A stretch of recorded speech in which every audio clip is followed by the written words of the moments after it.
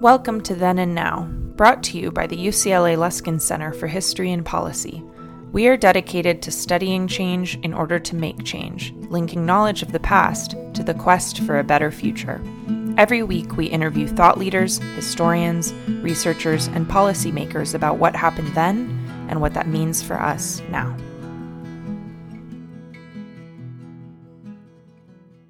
Hello, my name is David Myers. I'm a professor of history at the UCLA History Department and the director of the Luskin Center for History and Policy. And I'm delighted to welcome you to this episode of Then and Now. We're fortunate today to have three Luskin Center research fellows who've been at work on a really timely piece of research exploring how local and state government in California has responded to previous public health crises. A good part of what we do at the Luskin Center is to explore the past in order to make sense of the present and to help plan for a better future.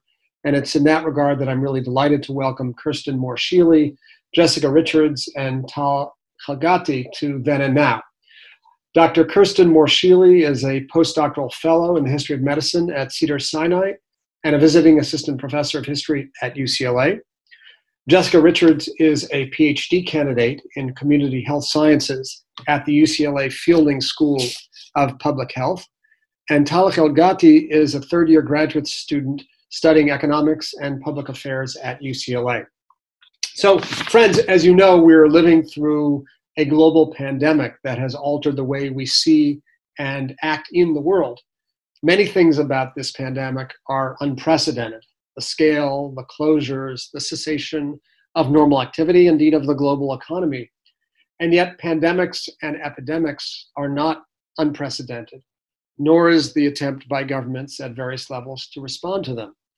What can we learn from past public health crises of major scale? How did the state of California and the city of Los Angeles respond to past crises?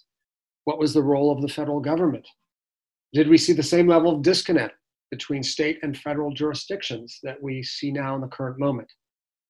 The Luskin Center research team has been looking into the history of pandemics and epidemics in 20th century Californian history. And I'd like now to turn to the then portion of our conversation before we turn to the lessons learned now. So Kirsten, you focused on the 1918 influenza epidemic in your research, also known as the Spanish flu. Can you give us a sense of what it looked like here in Los Angeles? Yeah, so the influenza pandemic of 1919 was one of the most devastating disease outbreaks in history, killing somewhere between 1% and 3% of the world's population. And it occurred during the tail end of World War I, which was a time of intense global travel. Altogether, the epidemic in the US killed about 675,000 people. And influenza hit the US particularly hard in the fall and winter of 1918 during the so-called second wave of this epidemic. The much briefer and kind of lighter first wave occurred in the spring of 1918. The epidemic hit the East Coast first around August and early September, making it to California's big coastal cities around mid to late September. As occurred in many port cities, some of the first cases in Los Angeles were reported among military personnel mobilizing during the concurrent war. More specifically, a naval vessel arrived in Los Angeles Harbor in mid-September reporting cases of influenza. And officials at the Naval Reserve Station there placed the installation under quarantine on September 28th. Unfortunately, this didn't contain the disease, though, as the first civilian cases had already appeared in LA by September 22nd. So cases of influenza and pneumonia, which was a common complication of influenza, increased steadily in the city beginning the second week of October. And deaths from the epidemic peaked during the last week of October, first week of November, totaling just under 400 deaths for the week. And then after that, influenza began to decline steadily over the month of November, creating a bit of a false sense of hope as cases very soon began rising again in the winter. As of kind of mid-March 1919, when deaths had pretty much subsided from this second wave of the epidemic, Los Angeles had recorded about 3,184 deaths from influenza and pneumonia just during this second wave of the epidemic, and a death rate of roughly 494 per 100,000 people. Now, these statistics compare favorably with San Francisco, which had a slightly smaller population actually by 1918. And San Francisco recorded about 3,755 deaths during that same period, with a death rate from the epidemic of about 673 per 100,000. And it's important to remember, of course, that influenza was not a reportable disease at the beginning of this epidemic. And things were also pretty chaotic during the fall and winter of 1918. So these statistics can give us a general idea, a general sense of what happened, but it's very difficult to tell entirely or completely this epidemic's full extent. So can you give us a sense of what steps were taken at the various levels of government acting? Sure. So, one of the first things to mention is that, municipal and health officials kind of at all levels were caught off guard by the virulence and intensity of this influenza epidemic in the U.S. So health officers, not just in Los Angeles, but in cities across the U.S., did not expect the flu to be very deadly or to kind of last as long as it really did. So they were not very prepared for an event of this magnitude. And this, of course, was complicated by the exigencies of war, which took a lot of attention and concern. Certainly at the federal level, the U.S. Public Health Service did not have the resources or capacity to meet the spike in demand for nurses from states. States were, requesting help in form of nurses and nursing care, and the federal government just could not meet that demand. The Red Cross tried to help recruit nurses and send them to posts where they were needed, but still there was a severe shortage of this medical personnel. And public health departments across the country weren't really coordinated either by the time this epidemic began. And so we really see a bulk of the response coming at kind of the local level, especially at the level of cities.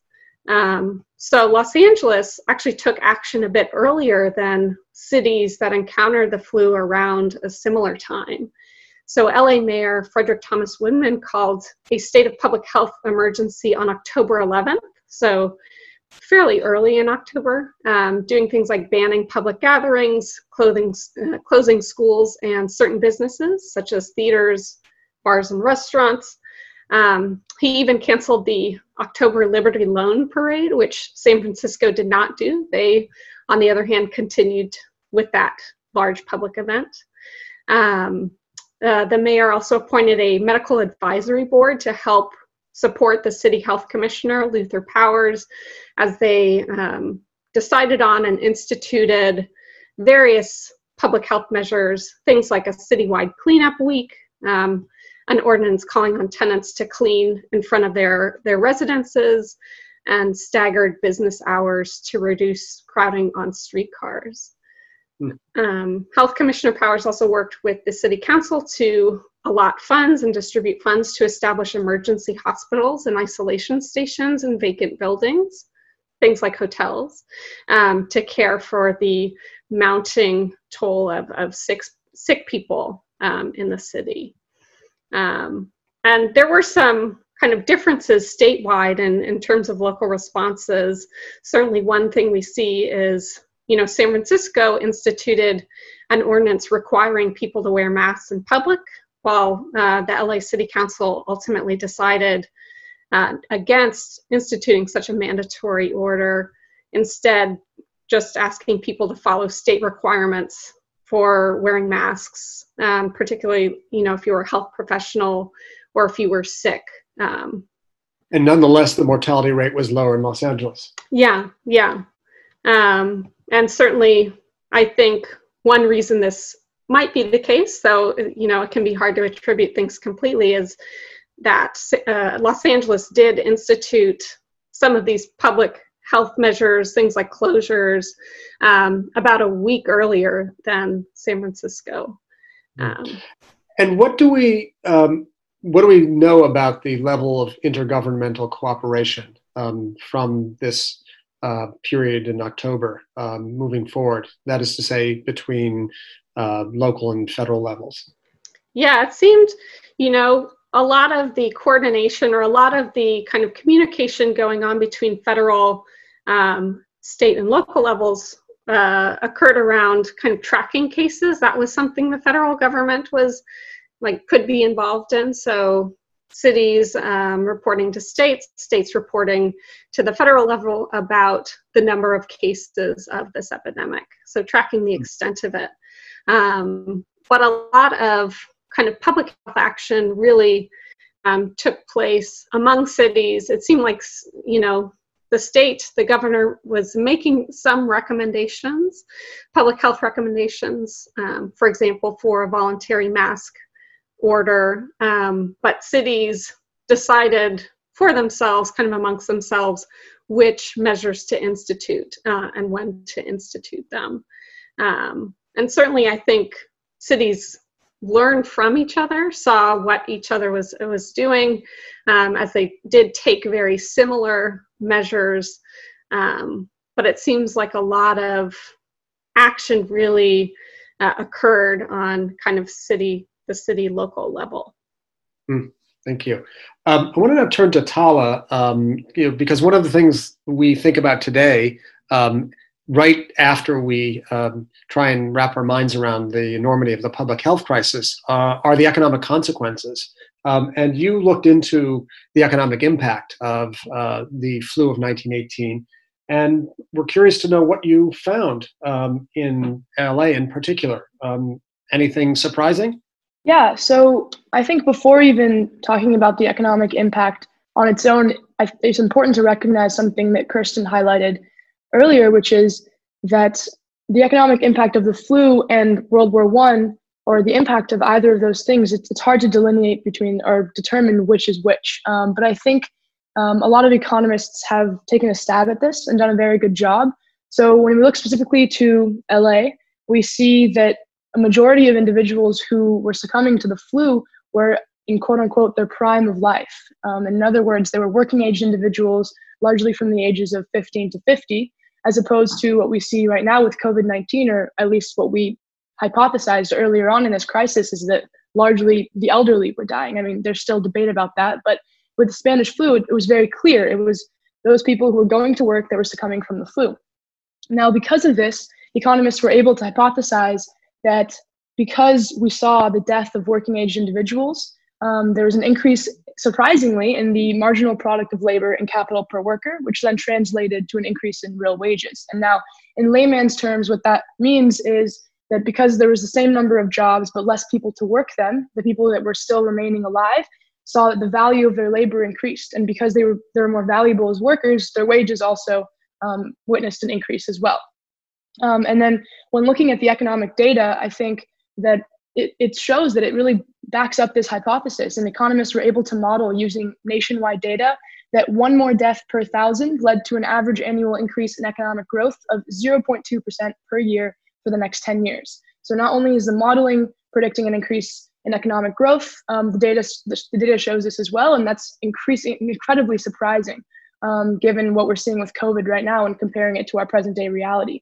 But the economic impacts were not just limited to the death of manufacturing workers, they were also tied into public health responses.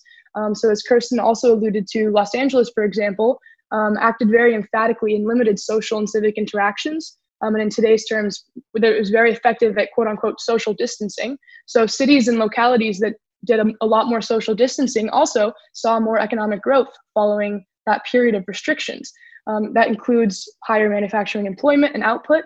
And compared to cities that did not implement those measures, they didn't see that level of economic growth. Thank you. Really interesting and somewhat counterintuitive data points about the impact of the flu in 1918. I'd like now to move ahead 60 years to another major epidemic to strike the state and country, the HIV/AIDS crisis. Jessica Richards, can you tell us about its impact on California? Sure, I'd be happy to. Yeah, the impact of HIV and AIDS in California really rippled across nearly every aspect of life. It cost thousands of lives and threatened economic stability.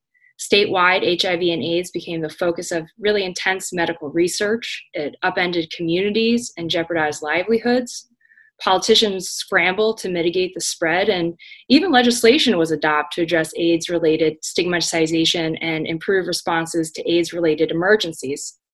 In 1981, the first cases of AIDS were found among 5 previously healthy homosexual men in Los Angeles. Doctors were really baffled as to why homosexual men seemed especially vulnerable in this case. And in fact, AIDS was so mysterious that many in the gay community simply referred to the disease as it. AIDS cases were concentrated among hotspots with large populations of gay men and intravenous drug users. So by 1983, there were 237 cases and 71 deaths in San Francisco and 108 cases in Los Angeles, half of which were in the Hollywood and West Hollywood area. San Francisco had the highest per capita rate of AIDS in the country. And to draw attention to this issue, San Francisco's AIDS community acted politically for the first time by holding a candlelight march that drew 6,000 people. This type of grassroots organizing would become emblematic of AIDS activism and a key strategy for protesting government inaction. And as a result, Mayor Dianne Feinstein, an early supporter of AIDS research and education, pledged more than $2 million in city funds to fight AIDS. Other efforts to slow the spread of AIDS included health officials targeting bathhouses, which were associated with casual and high-risk homosexual behavior. San Francisco health officials experienced significant pushback from the gay community, who argued there was little evidence to support closure and that not all bathhouse behaviors were related to spreading HIV. However, San Francisco ultimately shuttered their bathhouses. This approach differed from Los Angeles, where health officials opted to keep bathhouses open to regulate and use as educational centers for individuals whose behavior may put them at increased risk of acquiring HIV. Now, during the early 80s, the federal response to AIDS was indifferent and delayed. Although Reagan administration had claimed that AIDS was their number one priority, President Reagan wouldn't mention AIDS for 6 years, by which time nearly 15,000 Americans had died from AIDS. So in the absence of federal financial support, California funneled more than 20 million tax dollars into AIDS-related programs and research within the first 3 years, which is more than twice as much as the other 49 states combined. Yet even in California, the gay community and people living with AIDS were highly stigmatized.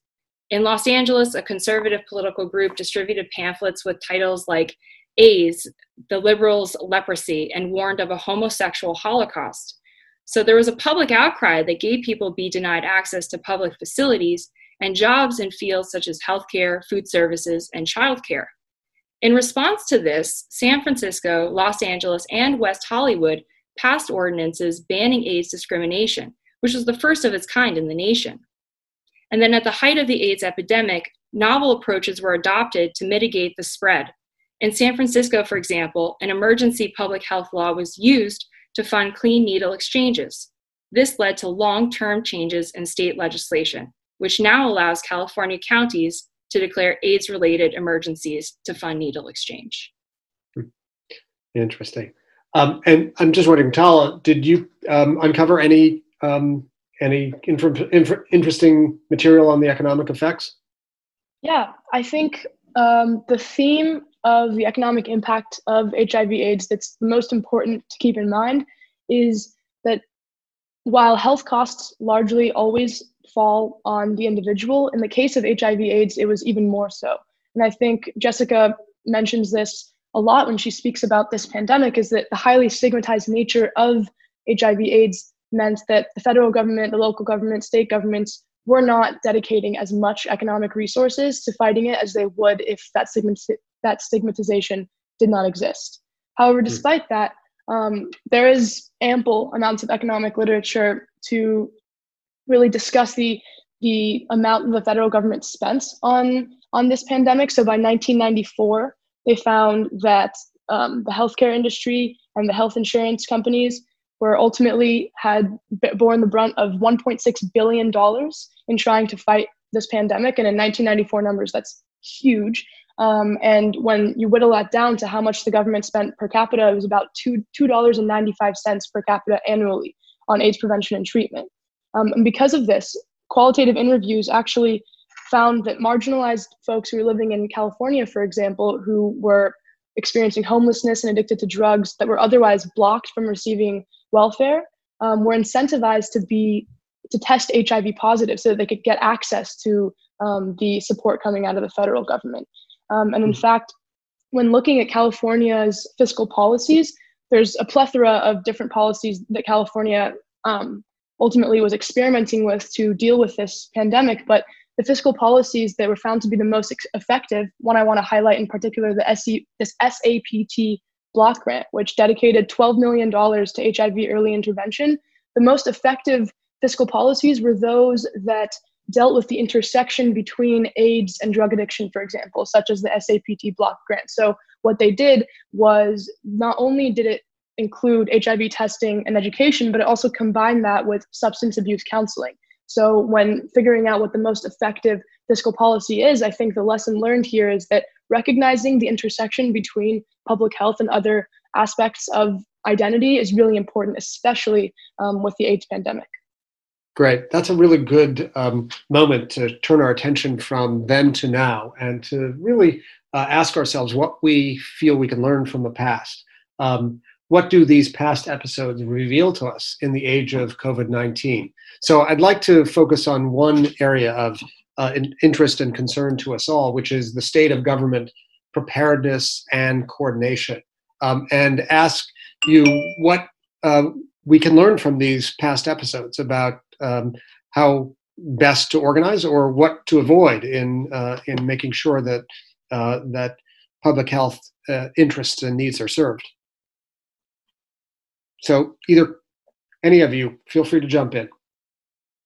I'll jump in on this question. So it seems like, from certainly the 1918 flu pandemic and other influenza pandemics and epidemics we've seen in this country, that there is a role that the federal government can play in helping to mobilize, especially medical resources. Things like personnel, but also vaccines in subsequent flu pandemics, and medicines, that sort of thing. Help mobilize those and get those to states and more local levels as they need them. Certainly this didn't happen quite in 1918, as the federal government was not prepared and didn't have the capacity to allot these kinds of medical resources. But that is a key role that they can play that sometimes cities cannot do themselves. Sometimes they alone cannot meet their demands for medical resources, nor can states. And so I think coordination on among the division of labor between kind of federal, state, and local levels is important, because sometimes local officials working at the local level are a bit more nimble in terms of implementing public health measures, but they need that support to get the resources they need, especially medical resources. Right. It sometimes seems like we are always fighting the last war, not the next, like generals tend to do in military combat. And I'm wondering, what we learned from the episodes that you explored about ways in which we can be more proactive moving forward. Wonder if, Jessica, you have any thoughts on that? Sure, I'd be happy to speak to that. I mean, I think we learned a lot from the HIV/AIDS crisis about preparedness and about coordination. In particular, we learned that in the face of a novel epidemic, strong leadership and governance is really essential moving forward. And it's really critical for the government to not only set the tone for a national response, but to also take responsibility by acknowledging the public threat, providing up-to-date and transparent findings to the public, and providing adequate support at the state and local level. And I think, as Kirsten mentioned, we're reminded that state and local governments can become role models in terms of being more responsive and tailoring public health interventions. Really, crisis can inspire innovative approaches to mitigate disease. And I think that's a lesson that we need to carry forward with us, is that these types of epidemics and pandemics are reoccurring. And it's not simply a matter of if they will happen again, but when. Right. And, compared to 1918, we now have a vast arsenal of technological tools at our disposal that should allow us to track and follow dangers, public health dangers in their early stages. Where do you think we need to be in this regard in terms of utilizing the full technological arsenal at our disposal? Well, I'd be happy to address that. I think that this is a really critical time for public health surveillance. We have the digital capabilities to track and monitor cases across the country. And we have epidemiological software to give us a really good idea of the spread of disease with pretty high confidence. And it's important that we have these systems set up in advance so that we're able to see it coming, to take preventative action, because by the time we see the kind of spread that we're experiencing now, it's not a matter of preventing the disease, but mitigating it. Yeah. One other curious feature of epidemics and pandemics over the last century and of your research is this notion that they acquire names, and these names symbolize and can even stigmatize. And I wonder if you can reflect a little bit on the names that have been given to the various public health crises. Kirsten, Spanish flu. Yeah. And others. Yeah, so flus in particular, but many infectious diseases that become, epidemics or pandemics have this long history of acquiring names, often associated with their presumed origins, though in the case of kind of HIV/AIDS and its original names, not necessarily place, but certain groups, kind of visible risk groups. But certainly with flus, we see a lot of naming based on presumed origins. And this can have, certainly we see today somewhat detrimental effects, people focusing their attention on the wrong things, this leading to a stigmatization of, say, Asian Americans, Chinese Americans in the US.